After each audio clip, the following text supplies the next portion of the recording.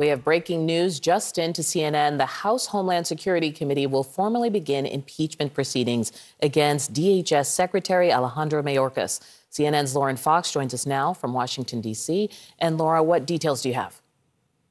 Yeah, we are learning more information that in this new year, the House Republicans are planning to forge ahead with an impeachment against Alejandro Mayorkas, the Secretary of Homeland Security. Obviously, this comes at a really complicated political moment for House Republicans and for the Congress at large. That is because right now, there's bipartisan efforts in the United States Senate to try to reach some kind of framework agreement that could actually improve border security along the U.S. southern border. Those talks have been hard fought. They've been going on for weeks. And while they don't have an agreement yet, they are trying to reach one in order to pass this larger supplemental package, which would include funding for Ukraine and Israel, as well as money for the U.S. southern border. But this dynamic now that the House Republicans are planning to move forward with this impeachment proceeding against Mayorkas shows you just how hard it is going to be, even if the Senate can reach a deal, to get that deal through the House of Representatives. So right now, this is a complicating dynamic as the Senate is continuing those efforts. And they're in Washington working today to try to find an agreement on that bipartisan border security proposal. All right, Lauren, thanks so much. And joining us now is Homeland Security Secretary Alejandro Mayorkas. Mr. Secretary, appreciate your time. This was not planned this way, but since the House Republicans have telegraphed for a while that they wanted to move in this direction or plan to, now appear to be doing so. I think what my colleague Lauren was just talking about is the critical point here. You are so deeply engaged in the border negotiations that are going on in the Senate. Does this undercut any possibility of getting a deal onto the House floor? Oh, I certainly hope not, Phil, and thanks so very much for having me this morning. You know, yesterday I joined the bipartisan group of senators who are negotiating a solution to a much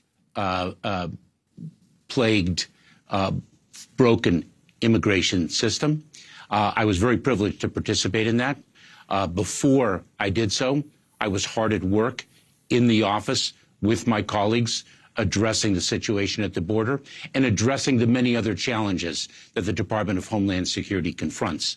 And after I participated in those negotiations in providing technical and operational advice to the bipartisan group of senators, I returned to the office to perform the work of the Department of Homeland Security. We have a broken immigration system. That is the one single fact about which everyone agrees, and our administration is focused on solutions, and we're really pleased to join a bipartisan group of senators who are similarly focused on solutions. Is there, and I think one of the questions that I've had over the course of the last couple of weeks, and I don't think I'm alone in this, is even if you guys reach a deal, or if the senators reach a deal, and you've obviously been providing the technical assistance at length over the course of the last couple of weeks, is there any commitment that House Republicans will move forward on an agreement if it gets 60 senators, especially when not only is there impeachment, but the Speaker and I think dozens of his colleagues will be at the border today talking about this issue? Well, when they're at the border, they're going to see the magnitude of the problem and why we have said now for about 3 decades that our broken immigration system is in desperate need of legislative reform. So we are focused on solutions, and we hope that they will return to Washington and focus on the solutions as well. Are you communicating with House Republican leadership, with the Speaker's office right now? Right now, I am focused on providing the technical and operational advice that is that the bipartisan group of senators have asked me to provide, and I feel very privileged to do so. You know, not only are we doing that to advance the negotiations, we're very focused on them, but we've also submitted, this administration has submitted a package to Congress for additional resources to plus up the number of Border Patrol agents, to plus up the number of asylum officers, immigration judges, to infuse our system with much needed resources. You know, to that point, we talk a lot about what happens if the Ukraine aid runs out. Are you at risk? Is DHS at risk without this national security supplemental package of running out of funding? And what happens in that case, given how stretched the border and the government is at the border right now? We will not have the resources to perform our jobs as fully and completely as we could do so. And that would be a very sad state of affairs. By when? Do you have a date on that? We need additional resources. We need them now. And that is why the president submitted a supplemental funding package quite some time ago. We need additional personnel to advance our security at the border. We need technology to advance our fight against fentanyl. We need additional asylum officers to really accelerate the asylum adjudication process so people are not waiting 6 years before they receive their results, which is, in effect, a pull factor. The fact that people can stay here for 6 years before their asylum case is adjudicated is a powerful example of how broken our immigration system is and has been for so long. We have a backlog of cases of about 3 million in immigration court proceedings. That has been building year over year over year for decades now. When it comes, I want to get to the specifics of what you're talking about, border crisis and the issues you guys have been dealing with or stretched to try and deal with. But I am interested, have you closed out any issues in the bipartisan negotiations, the discussions that have been ongoing? And do you feel like the issues that we've been talking about over the course of the last couple of months, raising credible fear standard for asylum seekers, expelling migrants at the border, would that have a tangible reduction at border crossings? So, Phil, I'm not going to get into the particulars of the negotiations. I will say this, that the negotiations have made, the negotiators have made substantial progress.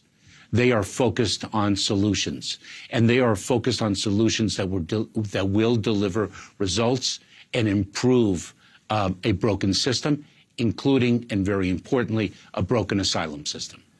When we talk about numbers, ABC News is reporting there were over 300,000 border encounters in December. CNN has reported over 225,000 were apprehensions from illegal crossings. These are record numbers. This has been a continuous trend line right now. Is there anything on the executive authority side that you haven't done yet that you think you can, that can stem these? We are focused on the fundamental solution to a long existing problem, and that fundamental solution is legislation. We have taken actions already to build lawful pathways, to deliver consequences, and do what we can. We've promulgated regulations to do what we can within the confines of the law. But fundamentally, the laws themselves must change, and this is something about which everyone agrees, and that is quite rare when one is speaking about immigration. Yeah, it's about the only thing on immigration that anybody seems to agree with on some level. Mr. Can I ask you, just on a personal level, you've been in this job since the start of the administration. I think you take heat on a lot of issues. You have a massive agency that draws heat on just about everything that you guys do. The idea of impeachment proceedings starting, does that affect you at all on a personal? I know you work and you're going to continue to do the work, but what do you think when you see that? You know, Phil, I come to the office every morning, and I am surrounded by incredibly talented and dedicated people, and it is extraordinarily motivating to see the work they do, to witness firsthand their selflessness, their talent, their tireless dedication. Many sacrifice a tremendous amount. That's what I think about. And I'm incredibly proud to work alongside them and to support them in advancing the mission of the Department of Homeland Security on behalf of the American people under President Biden's leadership. That's what I think about every day, and I'm incredibly proud of coming to work every day and leaving the office as late as it might be, having done the work with such extraordinary people. Last one before I let you go. You've been engaged in bilateral discussions with your counterparts in Mexico, pretty critical discussions. I believe Mexican officials are going to come to the United States soon. Have you seen a tangible effect of what you guys have discussed up to this point, what you've started to implement up to this point? So, Phil, we've started to see some results. These are not results that occur on the flick of a switch.